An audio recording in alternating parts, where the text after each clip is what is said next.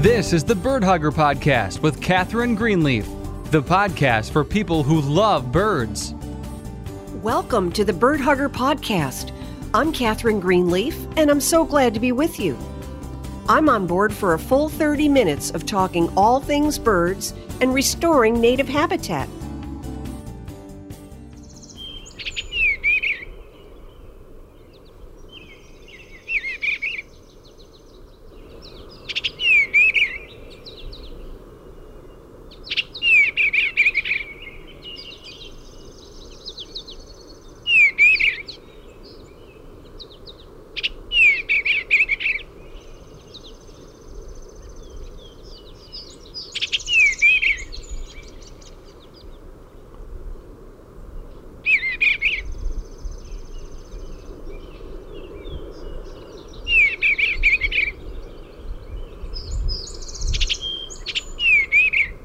Did you recognize that bird call?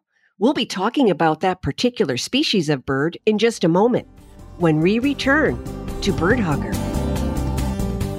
What happens when a burnt-out college professor living in New England decides to become a wildlife rescuer and rehabilitator?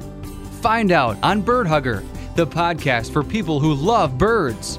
Join host Catherine Greenleaf, who has been rehabilitating injured wildlife for 20 years, and hear how you can turn your backyard into a native oasis for birds. Hello there, and welcome to the first episode of Season 3 of Bird Hugger. We have some exciting new developments we would like to share with you. We are taking citizen science to a whole new level on Bird Hugger. This year, the Bird Hugger podcast will be teaming up with Hawk Mountain Sanctuary, an organization located near Allentown, Pennsylvania. We will be participating in one of their research programs regarding raptors. Hawk Mountain is a global leader in raptor conservation science. For several years, they have been researching the behavior and migration of the broadwing hawk. Once plentiful, the broadwing is now experiencing some setbacks, and Hawk Mountain is conducting this research in order to pinpoint the various problems that may be impeding the hawk's survival in the wild. And now for our involvement. Researchers from Hawk Mountain will affix a tiny, lightweight satellite tracker to a broadwing hawk in New Hampshire. We will be sponsoring this bird's participation in the study, and we will be following him all year. The transmitter will provide detailed information about the hawk's habitat selection, especially geographic preferences when it comes to breeding. The transmitter will also follow the bird's migration in the fall to overwintering grounds, either in Central or South America, where not much is known about the ecology of the broadwing. Information from the research will aid scientists in the formation of conservation actions that could be taken to help this species, including the protection of significant stopover sites. And we will all be a part of this important undertaking. Stay tuned for regular updates on the progress of Hugger, the broadwing hawk. And now let's talk about some fascinating new research about spiders. A new study is showing that spiders may be able to sense electrical energy and use it to launch themselves into the air in order to migrate to new locations. Bizarre as it may sound, scientists at the University of Bristol in Great Britain have found evidence that spiders use voltage emitted through the air to make themselves airborne, which could explain how spiders have been found floating 2.5 miles up in the air and more than 1,000 miles out to sea. The scientists say the surprising research, recently published in the Journal of Current Biology, shows spiders attach their silken strands to static electricity and use their legs to steer as they fly through the air. For more than 100 years, scientists believe spiders propelled themselves by wind only, a behavior referred to as ballooning. But Professor Erica Morley, a biologist, tested spiders in electric fields and observed that they use tiny sensory hairs on their feet to hitch themselves to electrical currents, and then use those currents to launch themselves into the air. These same sensory hairs also help the spider gauge wind speed and direction. Scientists involved in the study said spiders play a major role in all ecosystems, and that this research raises new questions about how atmospheric conditions influence all spider behaviors, including mating, egg laying, and web formation.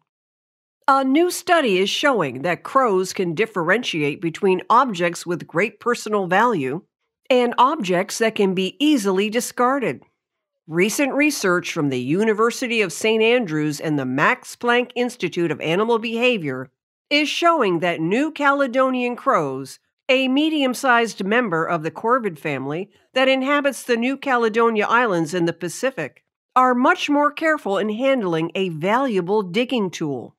Smooth branches and sticks that are forked at the end are faster and more efficient at helping crows to root tasty insects out of tree cavities and bark than just plain old ordinary sticks. The research suggests these intelligent birds assign value to objects they consider important to their survival.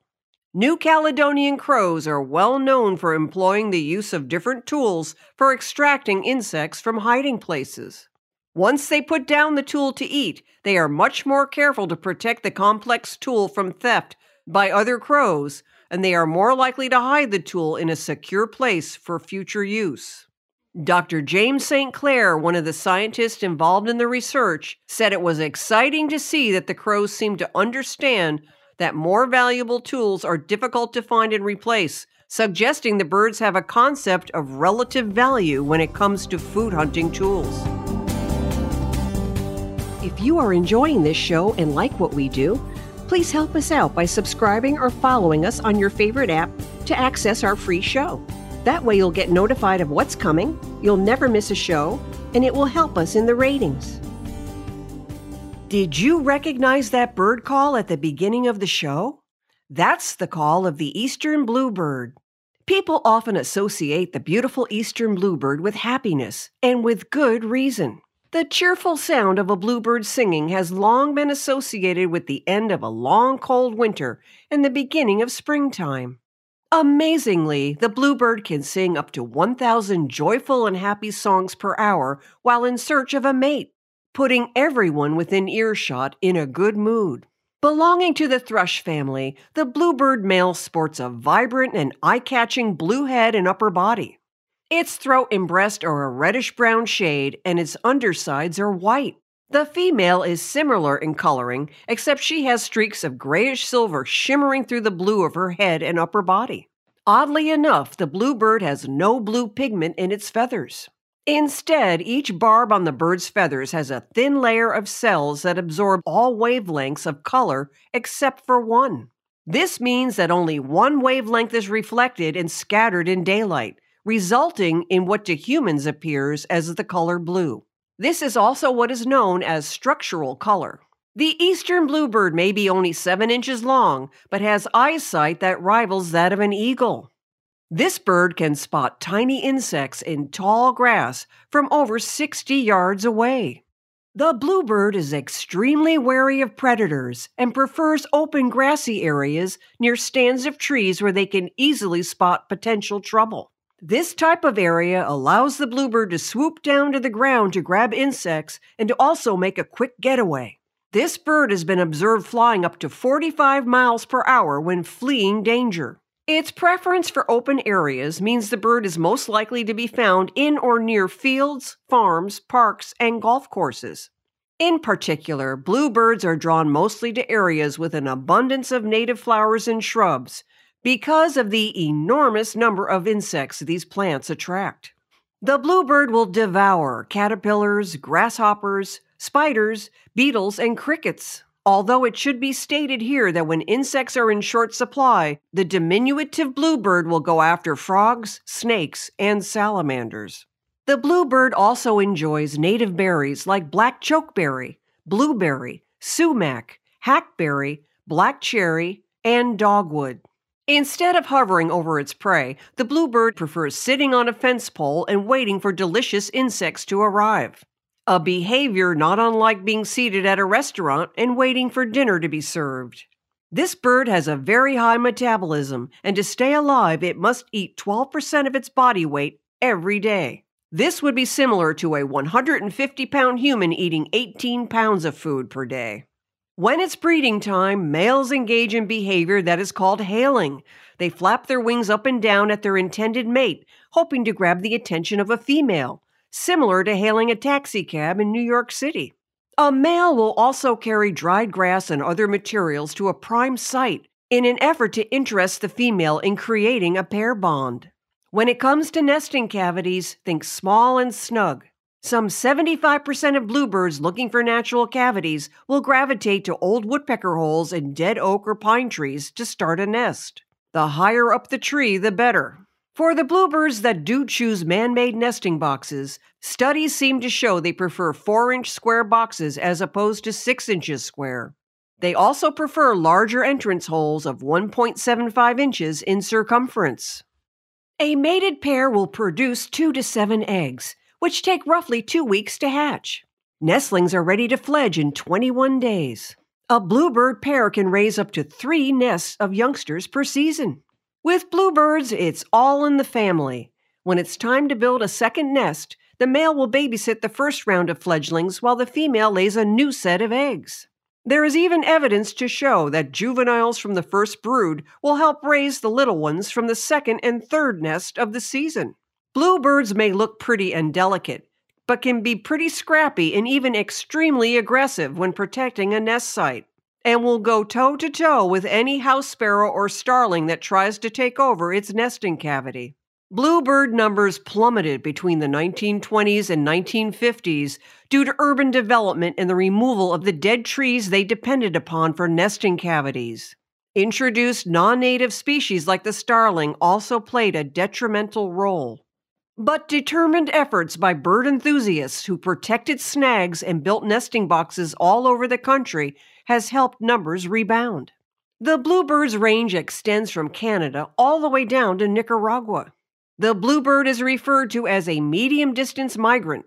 In the fall, bluebirds will migrate to areas in the southeastern United States and Mexico, with bluebirds from Canada flying as many as 2,000 miles to reach their overwintering grounds.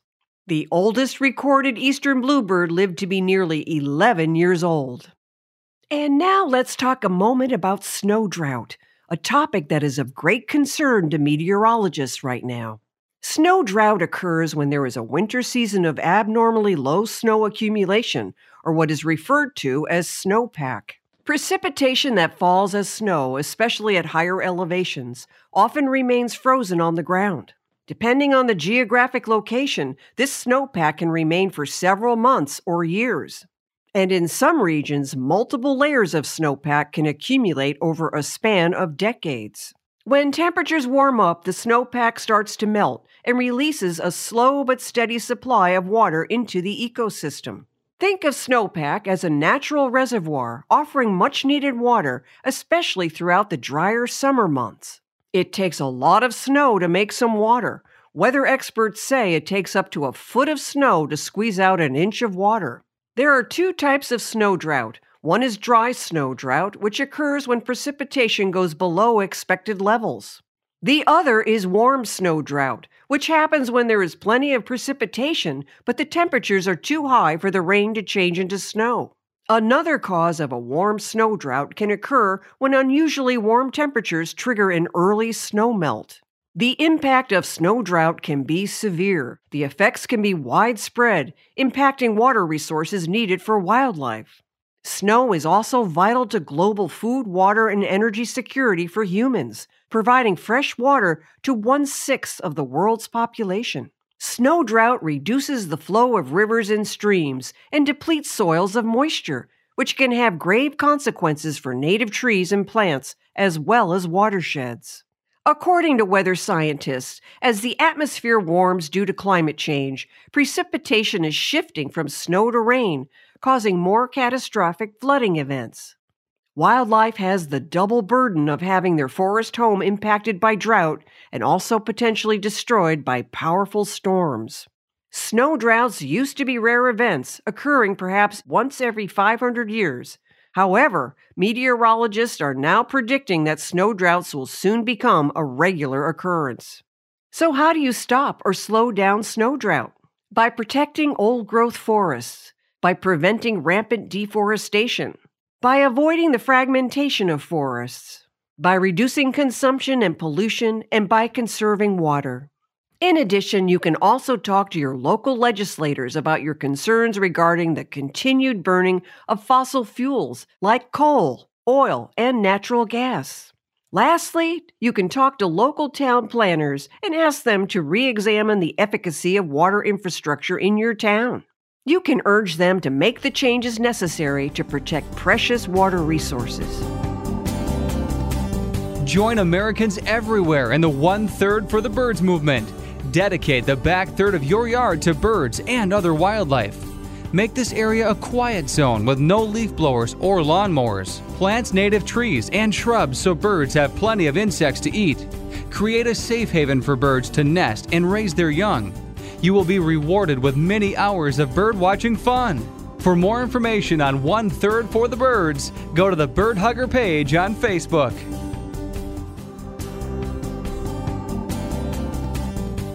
And that's it for today's episode, everybody. Thanks so much for joining us. We really appreciate it. Have a great week and enjoy the birds. Bye for now.